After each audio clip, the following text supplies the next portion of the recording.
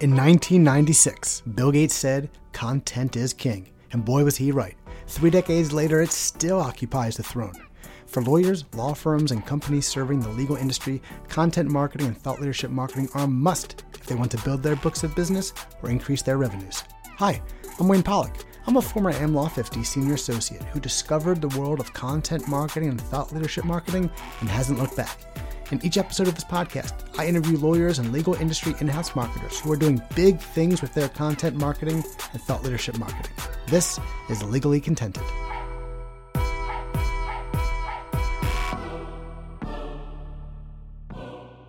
Welcome to episode number 35 of Legally Contented. I'm your host, Wayne Pollock. Imagine anytime you opened your mouth, 133,000 people were hanging on your every word.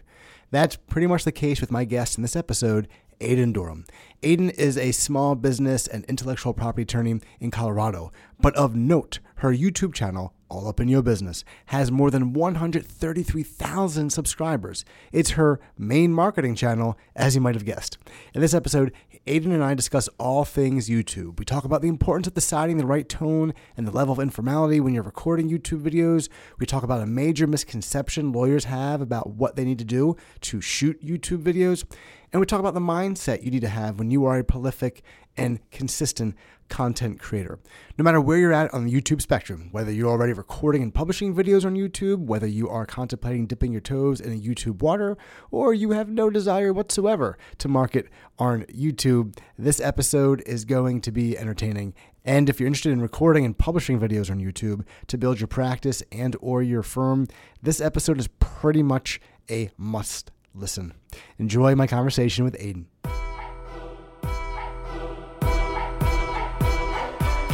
Aiden Durham, welcome to Legally Contented. Please introduce yourself for our audience.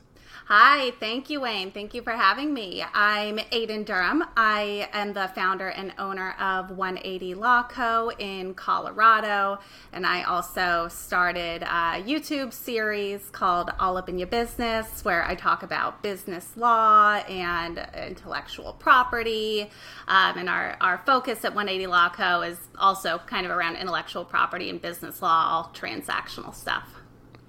So, Aiden, I asked you to join me on this podcast because I would consider you to be a massive YouTube sensation. You've got 100, as of right now, about 132,000 subscribers. 132,000 YouTube subscribers for a lawyer practicing IP law and small business law. That just blows my mind, and I want to dive all into that. But before we get there, I'm curious, can you talk a little bit about your legal career that led to you founding 180 Law Co. a while back? Sure. So really, I've always been perfectly average in most things that I do, including law school and my rankings and grades and everything. You know, I wasn't top of class, I wasn't bottom, but I was right in the middle. So I didn't have a bunch of job opportunities. I didn't get all the on-campus interviews that I wanted coming out of law school.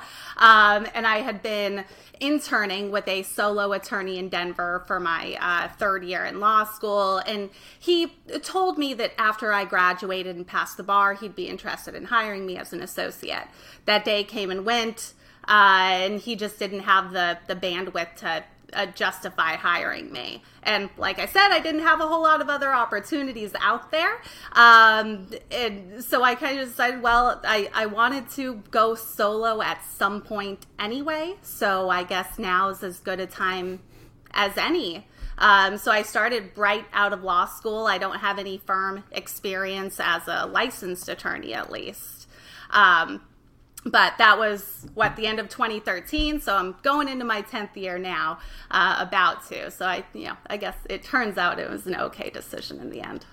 Well, congratulations. I don't know what anniversary that is. Is that paper or it's not gold, whatever it is, whatever 10 years is. Good question. Yeah, I'll look into it. That's for next time, for part 2. But congratulations on hitting year 10. And let's just say the trail of tears that has probably been formed by law students who were assured by an attorney they would have a job at their firm after graduation that failed to materialize. That trail of tears probably spans from coast to coast a few times up and back. So How did you know what to do as a lawyer when you were so quickly thrust into your own firm out of law school? I mean, I really didn't. I knew kind of just some of the basics of what we learn in law school, which really isn't that much that you can carry into practical use. But luckily, the legal community in Colorado, at least, is very friendly and supportive. I was able to get a lot of support and help from other lawyers through the Colorado Bar Association. And then, but fake it till you make it, I guess, kind of thing. Just figuring it out as I went along, figuring out how to do the things that my clients were asking me to do and how to say no to the things that I'm realizing, oh, maybe I shouldn't be doing this. Yeah. So much of marketing is figuring out what you don't want to do and steering away from that. And so with your networking, just steering away from those problem referral sources, those problem clients that you just don't want to get into, the kinds of law you don't want to practice. How did you settle on business law and IP? It came a lot from my own experience of starting my own practice. When I first started, I was doing a mix of business law and estate planning, and I really enjoyed the kind of personal nature of estate planning. But at the same time, I wanted to have a kind of virtual and location independent practice so I wouldn't have to be face to face with clients all the time. And estate planning, it's a lot harder to do that virtually because it's so personal. But working with business owners, especially small businesses where it's a solo business owner, I still get that kind of personal interaction with the business owner. And I still get to feel like I'm very involved with their life because their business, what they're starting is, I assume, a huge portion of their income, or they're hoping for it to be. And so it's important. So I like that I have an involvement in kind of that personal aspect of my clients, their lives and their well-being. Did you come from a family of entrepreneurs? Were you around small business owners and got to see firsthand the ups and downs and the roller coaster they're on?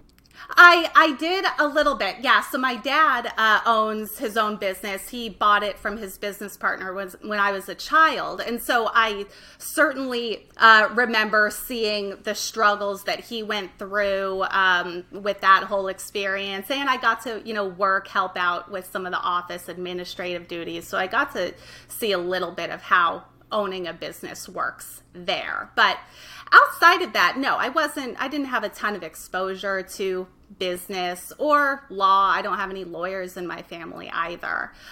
So it was a lot of it was pretty new to me. I guess there is some advantage, though, of having your dad seeing what the mindset is. I think so often with lawyers, we have to get into the mindsets of our clients, and we see the law, we see their issues from a legal perspective, especially litigators. We see the claims, we see the defenses, and we see the interrogatories or depositions, but our clients see an interview coming up. It's a deposition. They see them being pelted with questions for 7 hours, and that is completely foreign to anyone who is not an attorney. And on your side of the world, in terms of the business law, being able to understand that for many small business owners, to your point, they've got everything invested in their business. All the chips are in the center of the table. And if this thing doesn't work, they are screwed, and they need help, and they need people who actually take an interest in their business, not just people who are going to bill 3 hours, and read the contract and move on. Like, they need someone who's warm and cares because they have so much of their lives wrapped up in their business. I have to ask, 180 Law Co. I know the number 180. What's the significance of the law firm name? So the 180 was to kind of signify that, 180 degrees, I do things differently. I'm kind of the opposite of your traditional standard law firm and lawyer. But there's also a kind of a secret hidden meaning behind it. Easter egg warning. I know. This is a big secret. Not a lot of people know about it. So my name, Aiden Durham, my initials are AD. There's one of me in the firm, so 1AD. Also. So that's the little, I guess, double entendre, secondary meaning behind it. Do athletes have these cool logos where they have like their initials and their number? You've got to find a way. Are there logos somewhere, some monogram somewhere of the AD and the 180 just coming together? If not, You got to get on Not that. idea. Yeah. Merch idea. Thank you. There you go. Get the merch store. You got 100-something thousand subscribers. Get the merch store up there. Come on. Absolutely. So it is clear to me that you are not the typical lawyer based on the videos and arguably just the fact that you were willing to jump out onto YouTube many years ago and put yourself out there. You've separated yourself, obviously, from the pack. I'm curious, before we get to YouTube and before you got to YouTube, how did you start marketing your firm? You're on your own. You're a baby lawyer. You're just out of law school.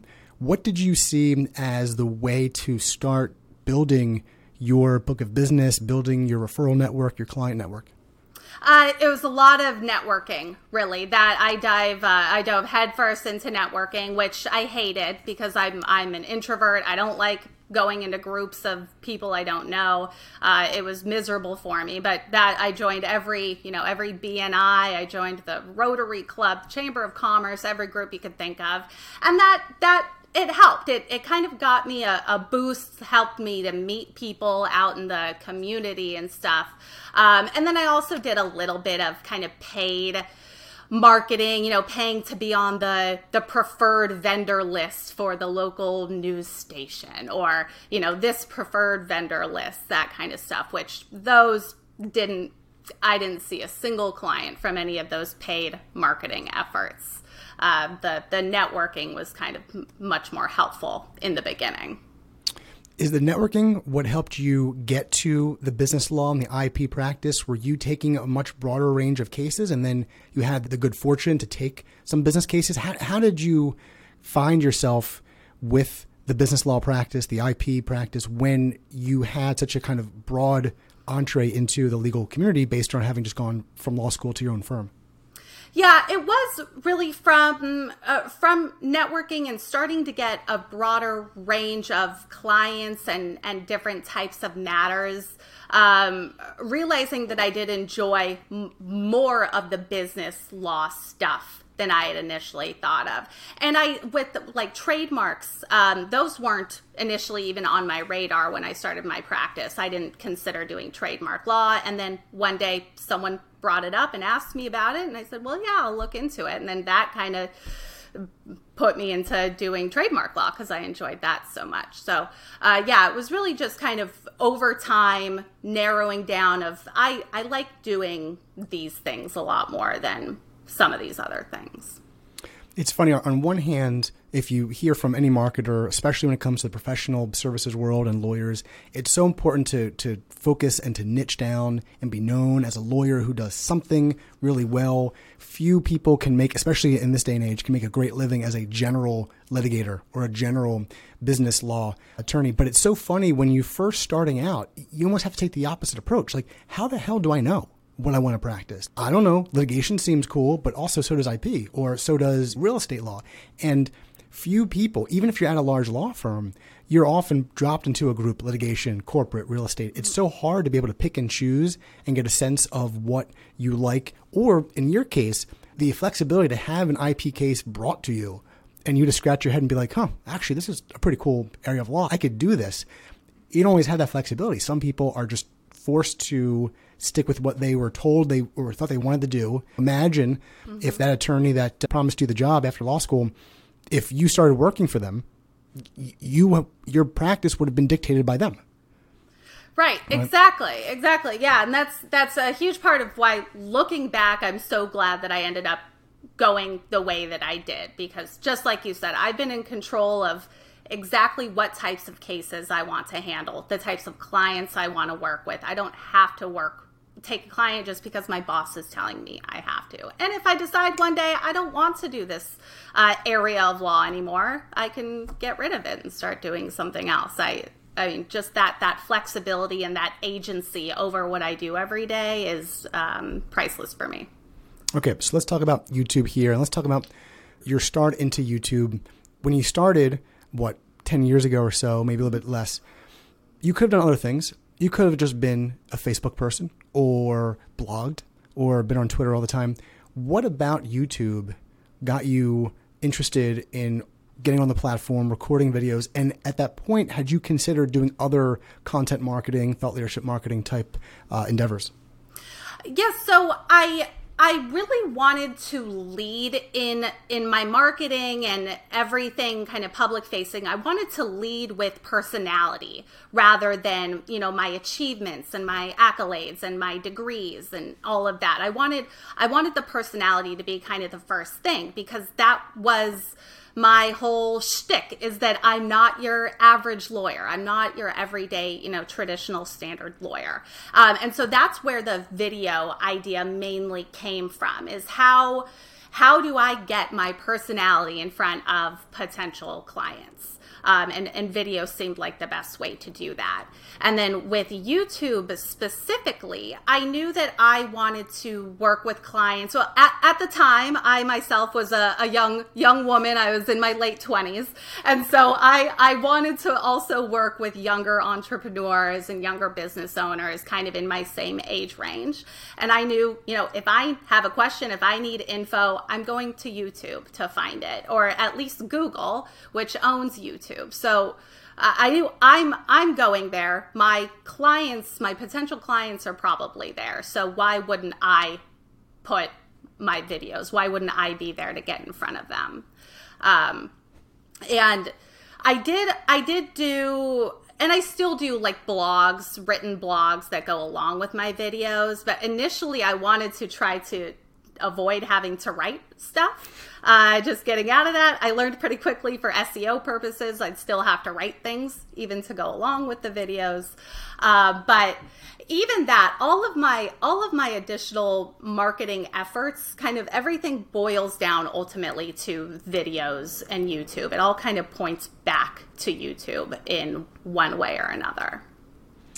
The one thing about YouTube, and I tell this to lawyers that I work with, normally big law partners, corporate partners, that today content marketing is the equivalent of the in-person speaking or the in-person conference networking that lawyers a decade ago, 2 decades ago, lived off of in terms of new business. And with every video that you record, whether it's 5 minutes or 20 minutes, you are giving a miniature presentation.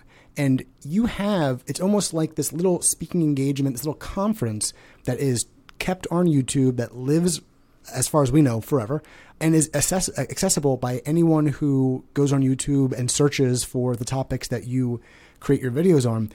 If you had to go to all of those B&I meetings and all of those Chamber of Commerce meetings, or even go around the area to all the various entrepreneur startups, you would spend your entire day on the road, in the car, outside. But the videos give you such a broader reach. And especially when you're doing IP work with the federal practice, you're able to handle clients from across the country, not just Colorado, or California, although I know you're licensed in Colorado. So you have this wider reach. It's just so interesting how today, even though you've got lawyers who consume content, they see other lawyers consuming content, and yet getting over that hurdle of getting onto YouTube, or hell, just writing more often on LinkedIn, or writing a 500-word blog a few times a month. It's such a mental hurdle, yet it is the modern evolution of the way that attorneys 10, 20, 30 years ago got business in terms of shaking hands, meeting people at conferences. I'm curious, how did you approach the topic selection? Were you listening for your videos? Are you just inspired by divine inspiration to cover certain topics? Are you basing what you wrote, what you're shooting, on client questions? And really, I guess we can start from the beginning. When you started doing your YouTube videos, what was the inspiration for those topics? Yeah, so it started mostly on the questions that I get asked most often, the super common questions that I get from clients. And that is still most of where my topics come from, are questions that come up. Now it's questions that people ask in the comments of videos, or things like that.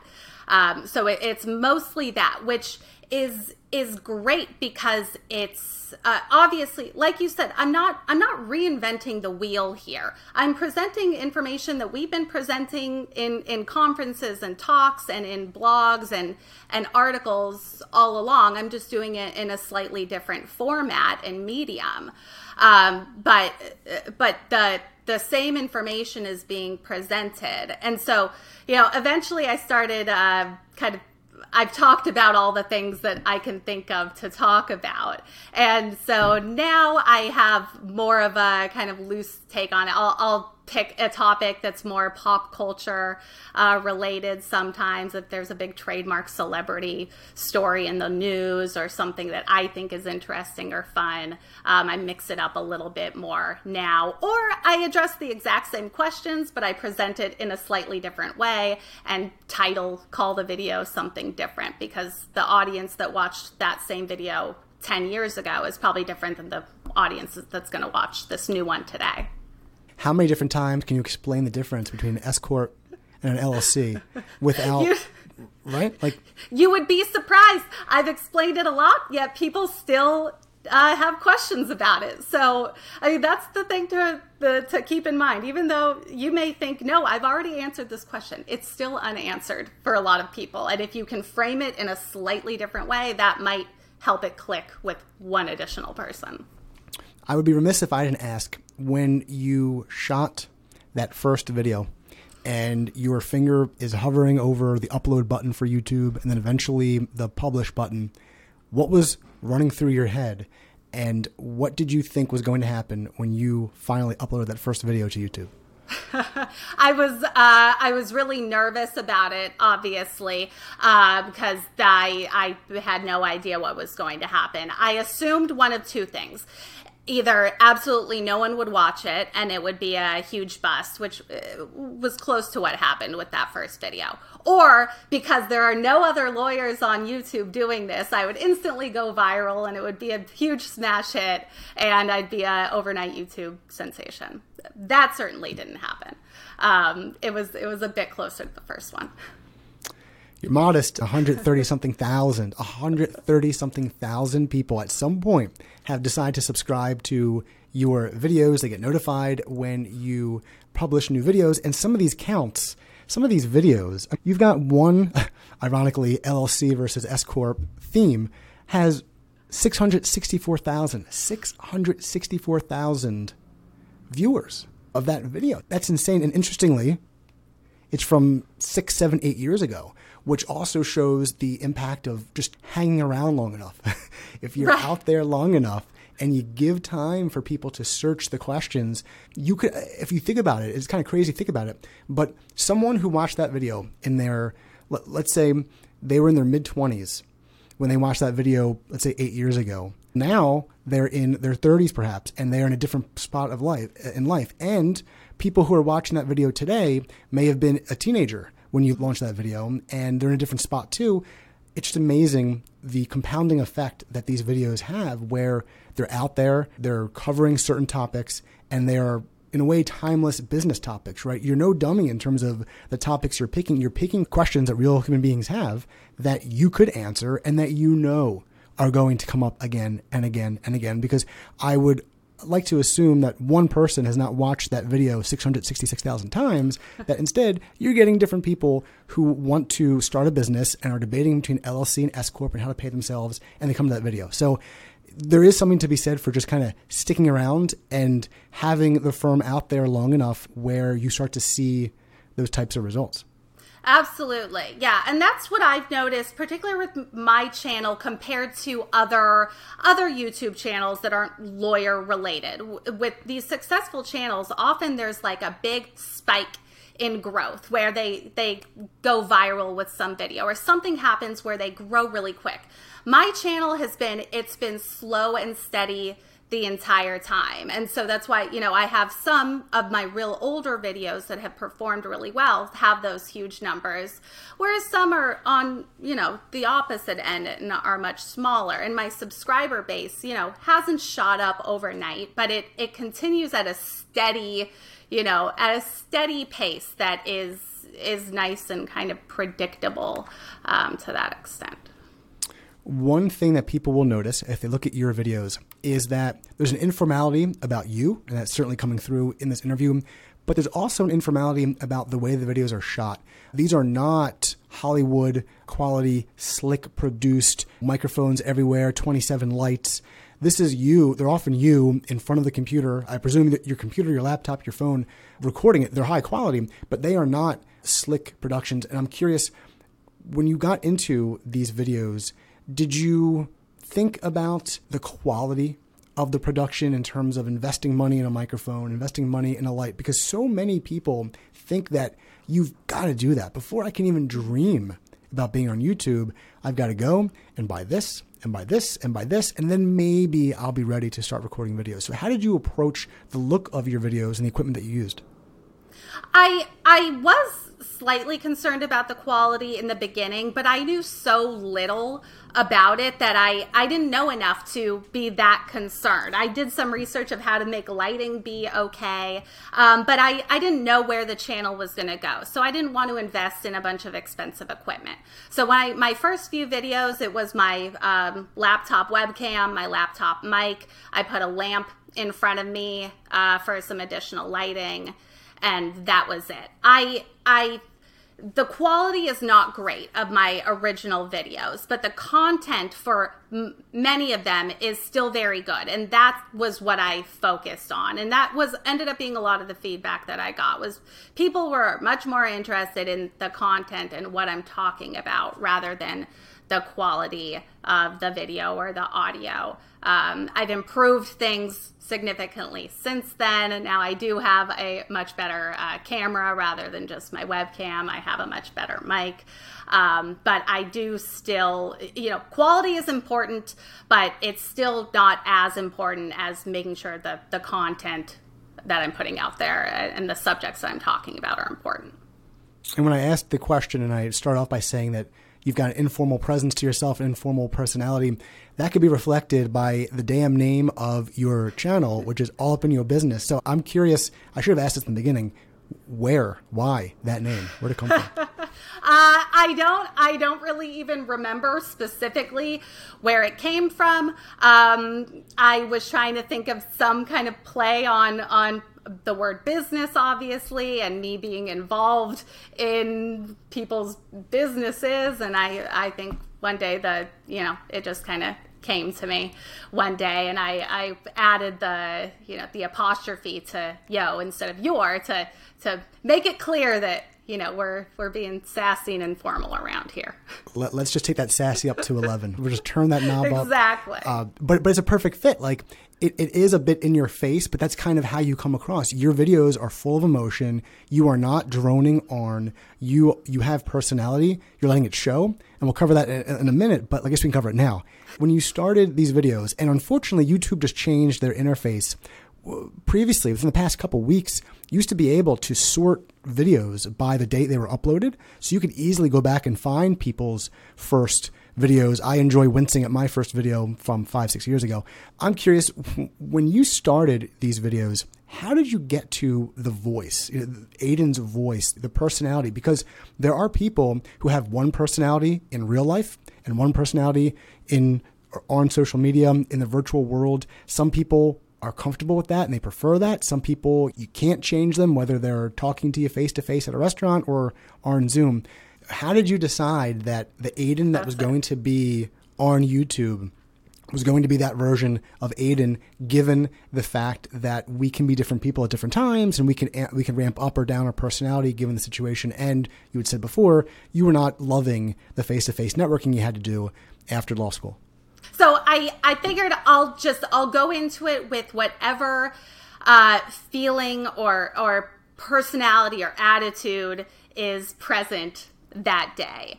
And I have a hard time with the networking and making small talk with new people. But when it's a topic that I can talk about, that I know about, that I feel confident that I'm informed of this, I feel comfortable talking about it to anybody. I can speak for hours about something that I feel confident that I'm knowledgeable about. And so in that sense, it's much easier to have some of that personality come out on the videos, because I know what I'm talking about, or at least I like to think that I do usually. And then there's the beauty of editing, is if I feel like, maybe I sounded too dull when I said that line, or maybe I should say this a little different. I can say it 5 different ways, then cut out the 4 that I didn't like. Do you find yourself having to pay close attention to what's happening on YouTube trends, YouTube algorithm? Are you spending, whereas some lawyers spend all their time looking at updates to statutes and shepherdizing cases to see what's happening in the Ninth Circuit and the Third Circuit, content creators have to hone their craft, marketers that hone their craft, always be on top of the game. How are you treating that kind of research and that kind of ongoing professional development on the YouTube side? Are you spending time? Are you taking courses? Are you going to YouTube conferences to learn about how to continue to excel at what you're doing with your YouTube videos?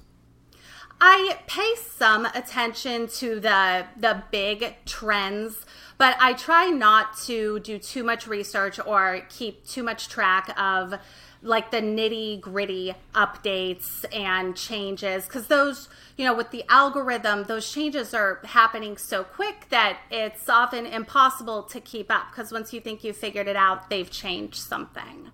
But I can get overly obsessive if I start looking into all the newest, SEO facts in YouTube. I can get too into it, and next thing I know, I spent the entire day tweaking one word in all of my YouTube descriptions, and it's a waste.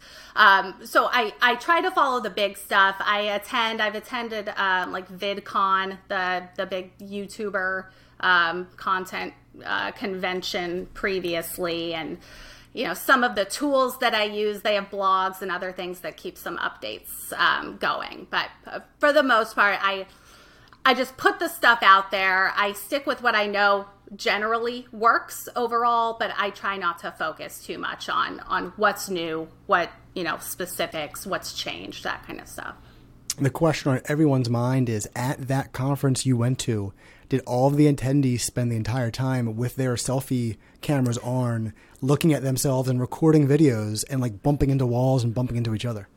There was so much of that. Yes. The halls were just filled with folks with their selfie sticks and recording their live streams. When someone is trying to get the perfect Instagram shot because there is some poor SOB holding an iPhone or holding an Android taking 27 photos of someone with ever slightly changing poses on the steps of a beautiful building or in front of cool scenery. It is so funny. I could only imagine that conference and we'll Zoom each other. We're across the room. We'll Zoom each other instead of actually like saying hi face to face. So. Absolutely. And what's great is that you don't have to be embarrassed about it anymore if you're walking around taking selfies. No one's judging you for it anymore. They're all your peeps. These are people who are doing the same thing.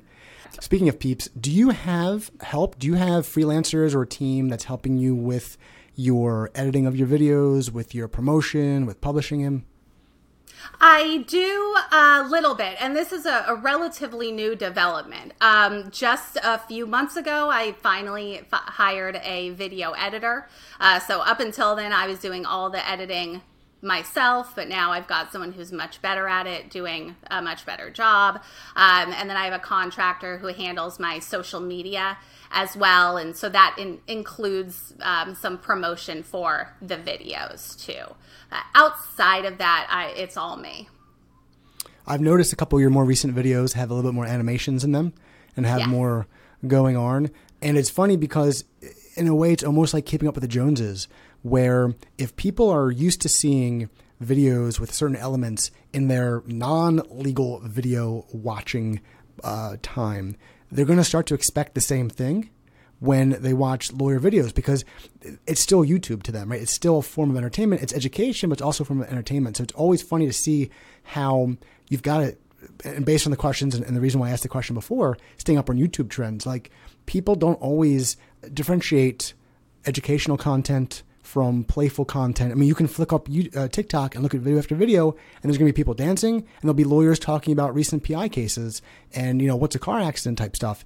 And it's all kind of mixed together. So I do think it's clear you've gotten some help because there are new animations in your videos, so you can maybe promote them, give them some more hourly rates based on those results.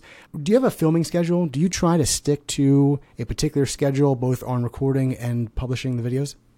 I do. Yeah. So my current schedule is that I film on Mondays. I film one video a week on Mondays, and then I post every Wednesday.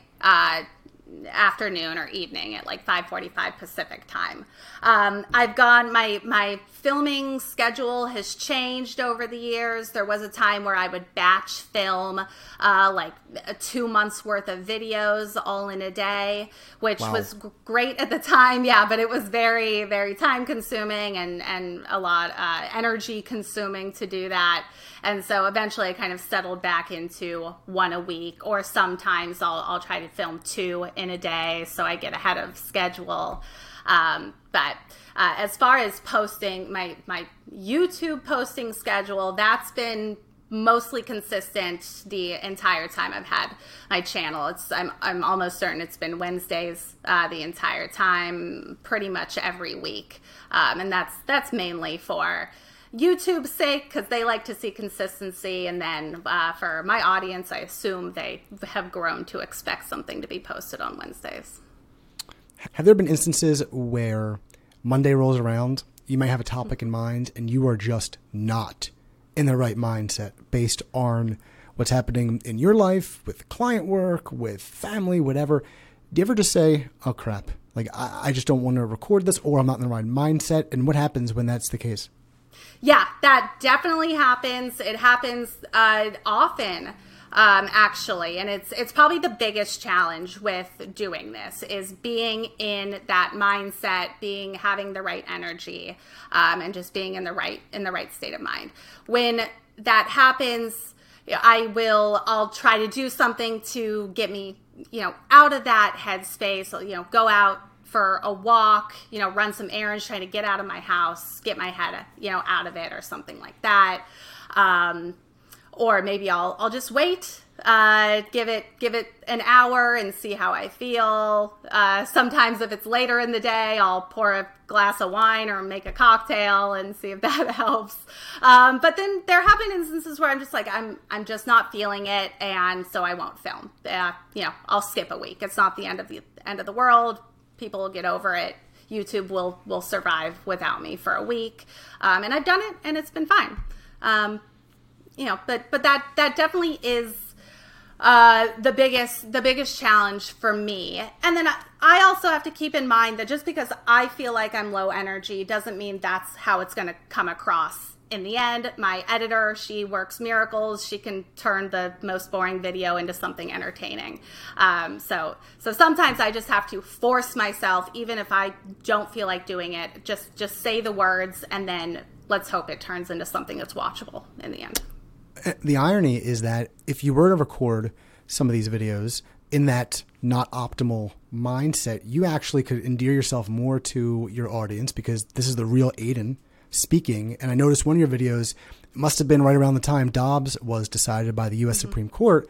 You posted a video that was not quite similar to other videos. It felt very much like a vlog, an old school vlog, where this is just Aiden riffing on what happened today and what it's like to be a woman in the United States with this Supreme Court decision coming down regarding such a divisive and an important topic.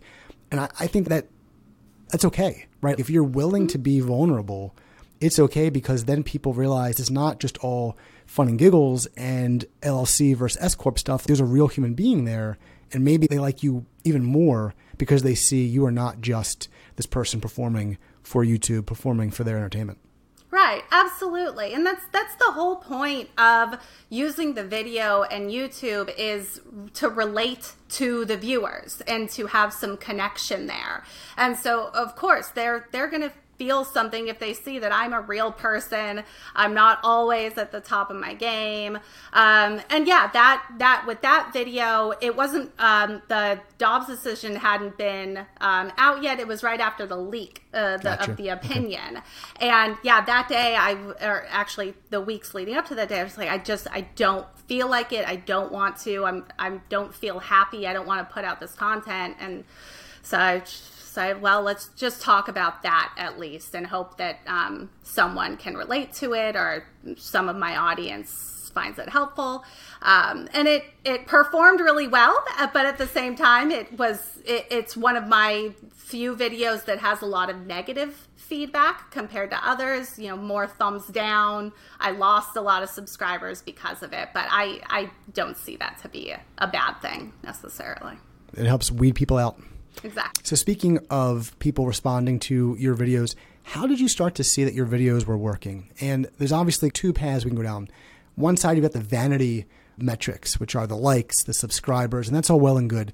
But I also want to hear about the sanity type metrics, the revenue, the new clients coming into the firm. When did you start to see people get interested in what you're saying based on those vanity metrics? And when did you start to see some impact to your law firm's business? I'd say with the vanity metrics and like the YouTube performance, it took, I want to say, close to a year before I started seeing that things were working and I started seeing traction on it. I had been toying around with different topics, like because I was doing estate planning at the time. Some of my videos were estate planning related. Those weren't performing well. And then I got more business focused and posted a video that was about single member LLCs, I think, and that one kind of boomed relative, compared to my previous ones. And so it was that kind of showed me, okay, let's maybe focus more on business. Let's maybe focus more on single member LLCs, target into that. And then that was kind of when I started to see real growth with my channel and my videos. And then as far as like growth and seeing it work with my practice, that I was relatively early on as well. I would say probably maybe 6 months into it, I started getting business because of YouTube. It wasn't necessarily people finding my videos online and then contacting me about it, but I'm going to networking events and I'm telling people I'm a lawyer and I have a YouTube channel. And so that's, I think, helping me to stand out in other people's minds at networking events. And so that, helped encourage some of those referrals too. But well, and you make a great point about the blending, the mixture between, or the yin and yang between the face-to-face meeting and the networking and the content. And I view it like a political campaign where you've got ads going on TV that are covering a vast network and are reaching people through Facebook or the network TV stations or the newspaper or whatever. Then you have the ground game, going to events, meeting people, going door to door, shaking hands, kissing babies. It's very similar to the way the content works, where you can show off your expertise and show off your knowledge and your wisdom through content, whether it's blogging, whether it's YouTube videos, whether it's Twitter, whatever it might be. And then people still have to get to know you face to face when you have the opportunity to do so. Why wouldn't they, right? Like, I can tell that I like you based on this conversation. And oh, by the way, I'm going to go home and check out your videos and determine later on that you're the right lawyer for me because I'm launching an LLC. I need help with my operating agreement. I need an EIN. I need all of this stuff to get my company off the ground. So it really works well because people still want to work with people that they know, they like, and they trust. And yes, in these days, you can get very far with knowing, liking, and trusting based on content that's through electronic media, but still maybe gets you 90% of the way there. But that 10% is still so important that when you finally chat with someone over Zoom, face to face, they feel a connection. They know you're qualified. They've seen all your videos, or most of them. They know you're qualified. But man, actually being able to have that content speak for you, where all you have to do is get over the finish line, I think it really speaks to how important the content creation is for any professional services firm, especially lawyers. But also you can't forget the in-person side because that just brings it all together. Yeah, absolutely. Absolutely. It's incredible because I have consultations with new clients who found my YouTube videos, and they start off the conversation by asking, how's Rocky? How's my dog? They know my pets' names. They know me. They feel like they know me. So I don't have to do that initial song and dance of really selling myself to the client because they are already, for the most part, sold. They just want to, make sure we're a good fit together. And it doubles because they've already got a primer on the law if they've watched my videos. So if they come for a trademark, I don't have to explain to them from ground zero, here's what a trademark is, here's how this works, because they already kind of have that base info. So we can spend that consultation time, finalizing the details, making sure we're a good fit, addressing the important questions rather than all that initial stuff that you typically have. I love the use of videos and podcasts that are private to educate clients on the legal process. Mm-hmm. You can see practically any area of the law, whether it's IP and corporate formation to white-collar criminal defense work. Imagine you being able to only record a video once about what a deposition is and how we're going to prep for it and what it's going to be like the day of, or how to send us your medical records or whatever. Instead of repeating it once, twice, 5 times, 1,000 times, you can record a YouTube video. And it's your personality, but you can scale yourself. So I love the idea of, to your point, people being up to date or having some sense of the law. They see it with your public YouTube videos, but I always love it when I hear lawyers who are doing the private stuff to educate their clients and referral sources without having to be on a one-on-one Zoom call or phone call to walk them through the process. When you started to get new business coming in through YouTube, did that change the way that you were serving clients or the way that you were running your business? The reason I ask is because there's a dark side to when lawyers go viral, especially PI lawyers go viral on TikTok or YouTube or social media. They suddenly get inundated with phone calls. And if you have a PI firm with an intake person or an intake team that's used to 10 calls a day, 50 calls a week, whatever it is, and you've got a TikTok that goes viral and you've got 500 calls that week, and these are people from across the country with not great cases, they literally have to change the way they operate their business based on their virality. I'm not suggesting that happened with you, but I'm just curious, with the interest from YouTube and the business you were able to generate, did you have to tweak how you were running your law firm? To an extent, I did. Yeah, because outside of the trademark stuff, I'm only licensed in Colorado. People all over the world are watching my videos. So I get a lot of inquiries from folks outside of Colorado that I would never be able to help. So I had to set up, some way of handling those inquiries without being too time consuming and trying to automate that. And then other things like I didn't expect that my channel was really going to get as much attention as it eventually did, but my cell phone number I put on my first few videos, that proved to be a huge mistake because I still now get texts and phone calls to my cell phone on almost a daily basis. So those kinds of things I had to adjust in the channel going forward, and then just trying to track exactly how my videos are performing for my firm. How do I track the people that are coming to me because of YouTube? Those things I had to figure out as well. Well, that's a great segue to my next question here.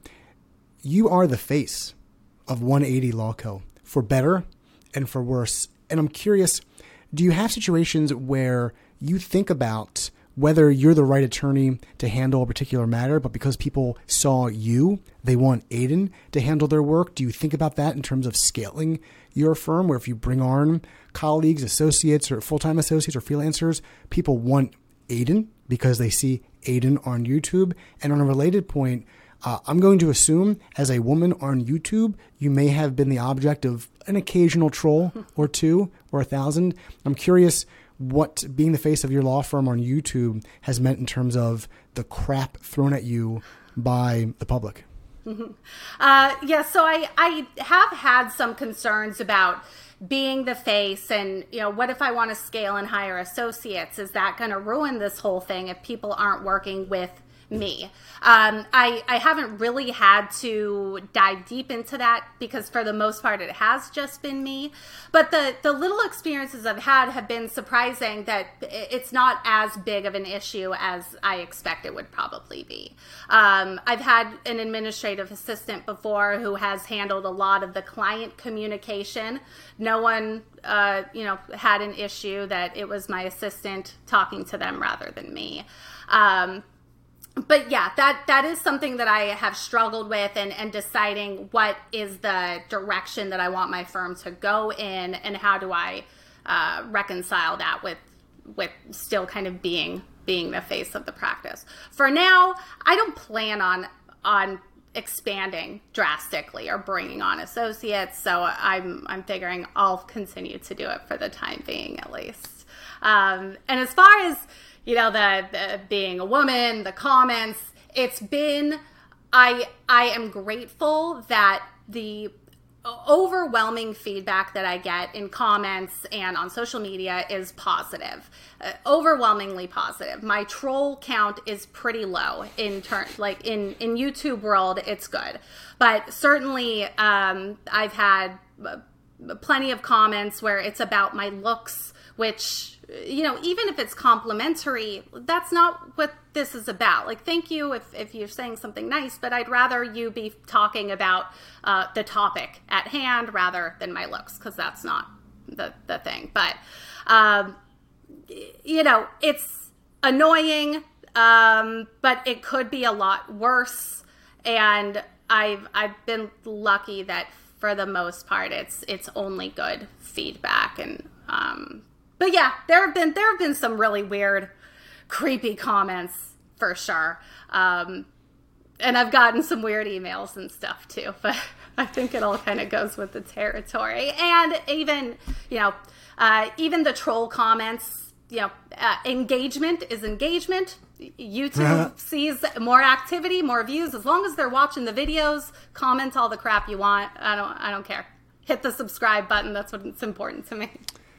Soldier on, Aiden. Don't settle for lack of engagement. We're going to get those numbers up any damn way we can. And right. If it takes some flack from the peanut gallery, then so be it.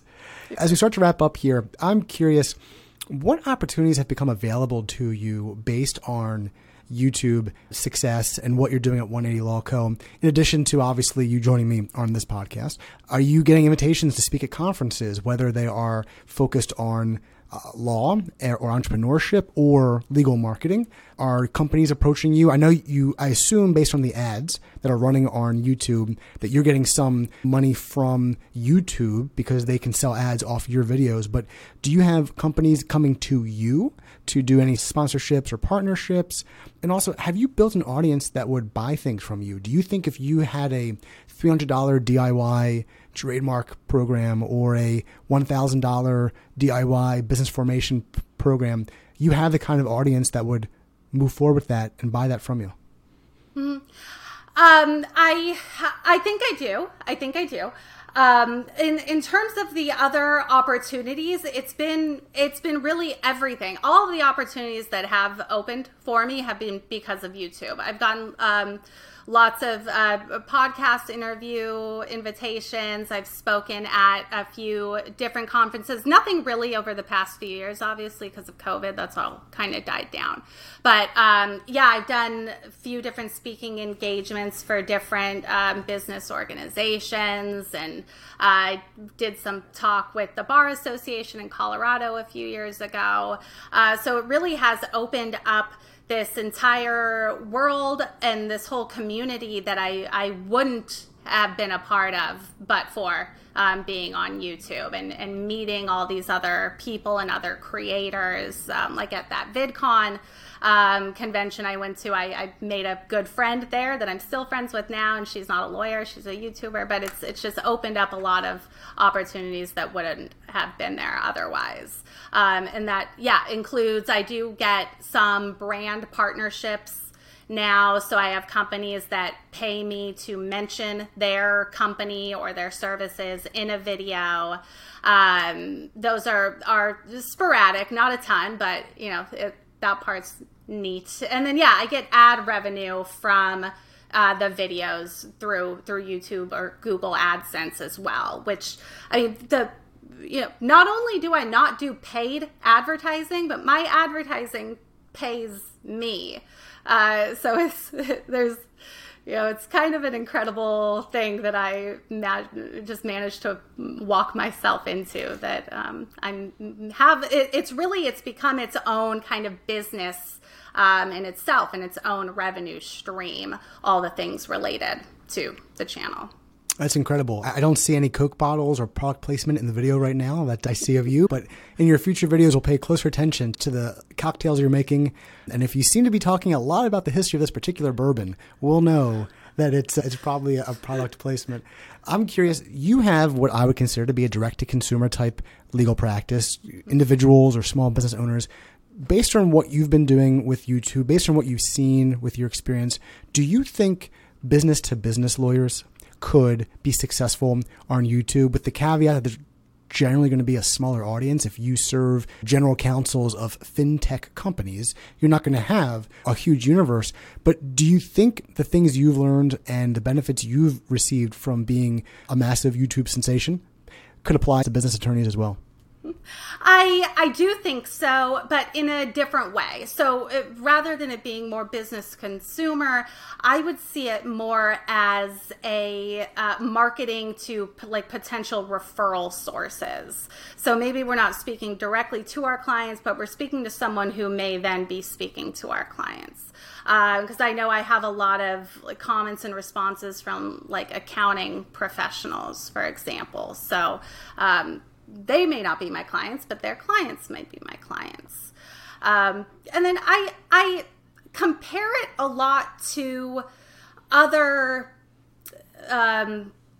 things that a lot of lawyers do, like writing articles for bar organization publications, where those aren't going out to your clients either. Those are going out to our colleagues and our peers, but yet we still see that as almost a marketing client generation effort. And so how is YouTube or video any different? Even if it's not going directly to the clients, it's going out to maybe peers or other industries, but it can still have kind of the same workaround end effect.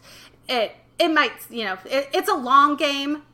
Even if you are talking directly to your consumers or like I am, it's still, unless you go viral, don't expect any kind of short-term return on your investment or anything. But yeah, I think even for those firms, it's still a way to build a rapport and build notoriety and recognition in your community.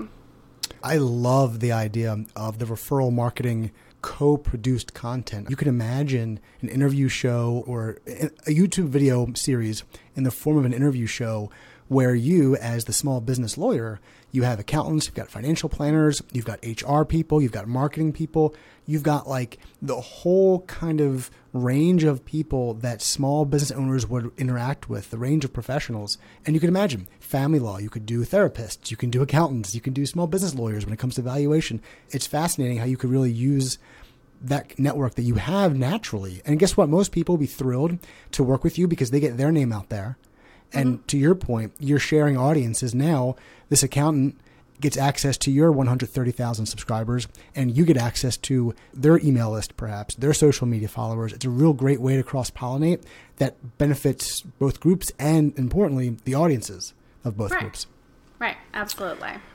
What is something that you wish you knew when you started your YouTube journey that you know today that you think would have been helpful in either making the process more smooth or more fruitful early on? Well, I wish I had known the value of having a video editor earlier on, because when I think back to the time over the last 9 years that I've spent editing and doing all this stuff on my own videos, it's been a lot of time, and the result hasn't been as good as it could have been. So I wish I had known that part earlier. I mentioned I wish I had known not to put my cell phone number on my videos earlier. And I wish I had grasped more that the video quality, audio quality is important and content quality is important, but the video quality, not so much. You want it to look nice, but people don't care so much about how great does this look visually.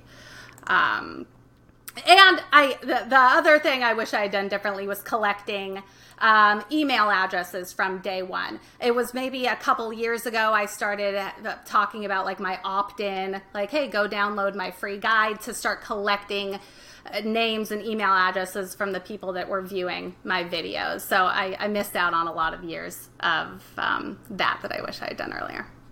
Last question before you get out of here. Turning from the past to the future, for people, especially lawyers, who want to embark on their own YouTube journey, what's a piece of advice that you would give them? My biggest piece of advice really is to just do it. Just don't overthink it. Don't get too in your head. Don't get too nervous about, is it going to look good? Is it going to sound good? Just do it, because that's the biggest hurdle. Start with the easiest topic that you can talk about for 10 minutes maybe. Think of the most common question that your clients ask that you can answer in a 10-minute, 15-minute span. Then just film yourself answering it. And then post it and see how that goes. It doesn't have to be perfect from the beginning. I think the biggest hurdle is just whatever kind of mind block is preventing you from just filming yourself talking about what you already know how to talk about. Like we said before, that first time you press publish or upload is going to be the hardest. And from there, it is all uphill, downhill, whatever direction we're going. It is easier once you get past that first video being uploaded, and the sheer terror, it goes away quickly. Because guess what? It does. It's out there. Thousands of millions of people on YouTube. It's no big deal for you to join them, but it's important that you gain momentum and start actually building your YouTube presence, your content presence, and hopefully having some semblance of a success that you, Aiden, have. Thank you for taking time to chat with me and my audience. Do you want to give out any content information, not your cell phone number, any information for where people can find you? Absolutely. You can find my website is 180lawco.com, YouTube, and most social medias. I am at All Up in Yo Biz, YOBIZ, except on Instagram. I think I'm at All Up in Your Business. Aiden, thank you for your time. It was a pleasure. Thank you, Wayne, so much. Great talking to you. Well, that's a wrap for this episode of Legally Contented. Thanks so much for tuning in. Check out the episode show notes for more information about our guests and for links to resources that we discussed during the episode. We'd appreciate your feedback and recommendations for future guests. Email us at hello@legallycontented.com, hello@legallycontented.com. We would appreciate if you told your colleagues about this podcast, if you subscribe to the podcast and urge them to subscribe as well. And while you're at it, maybe you could even rate and review the podcast on your favorite podcast player. Until next time, thanks so much for tuning in to Legally Contented.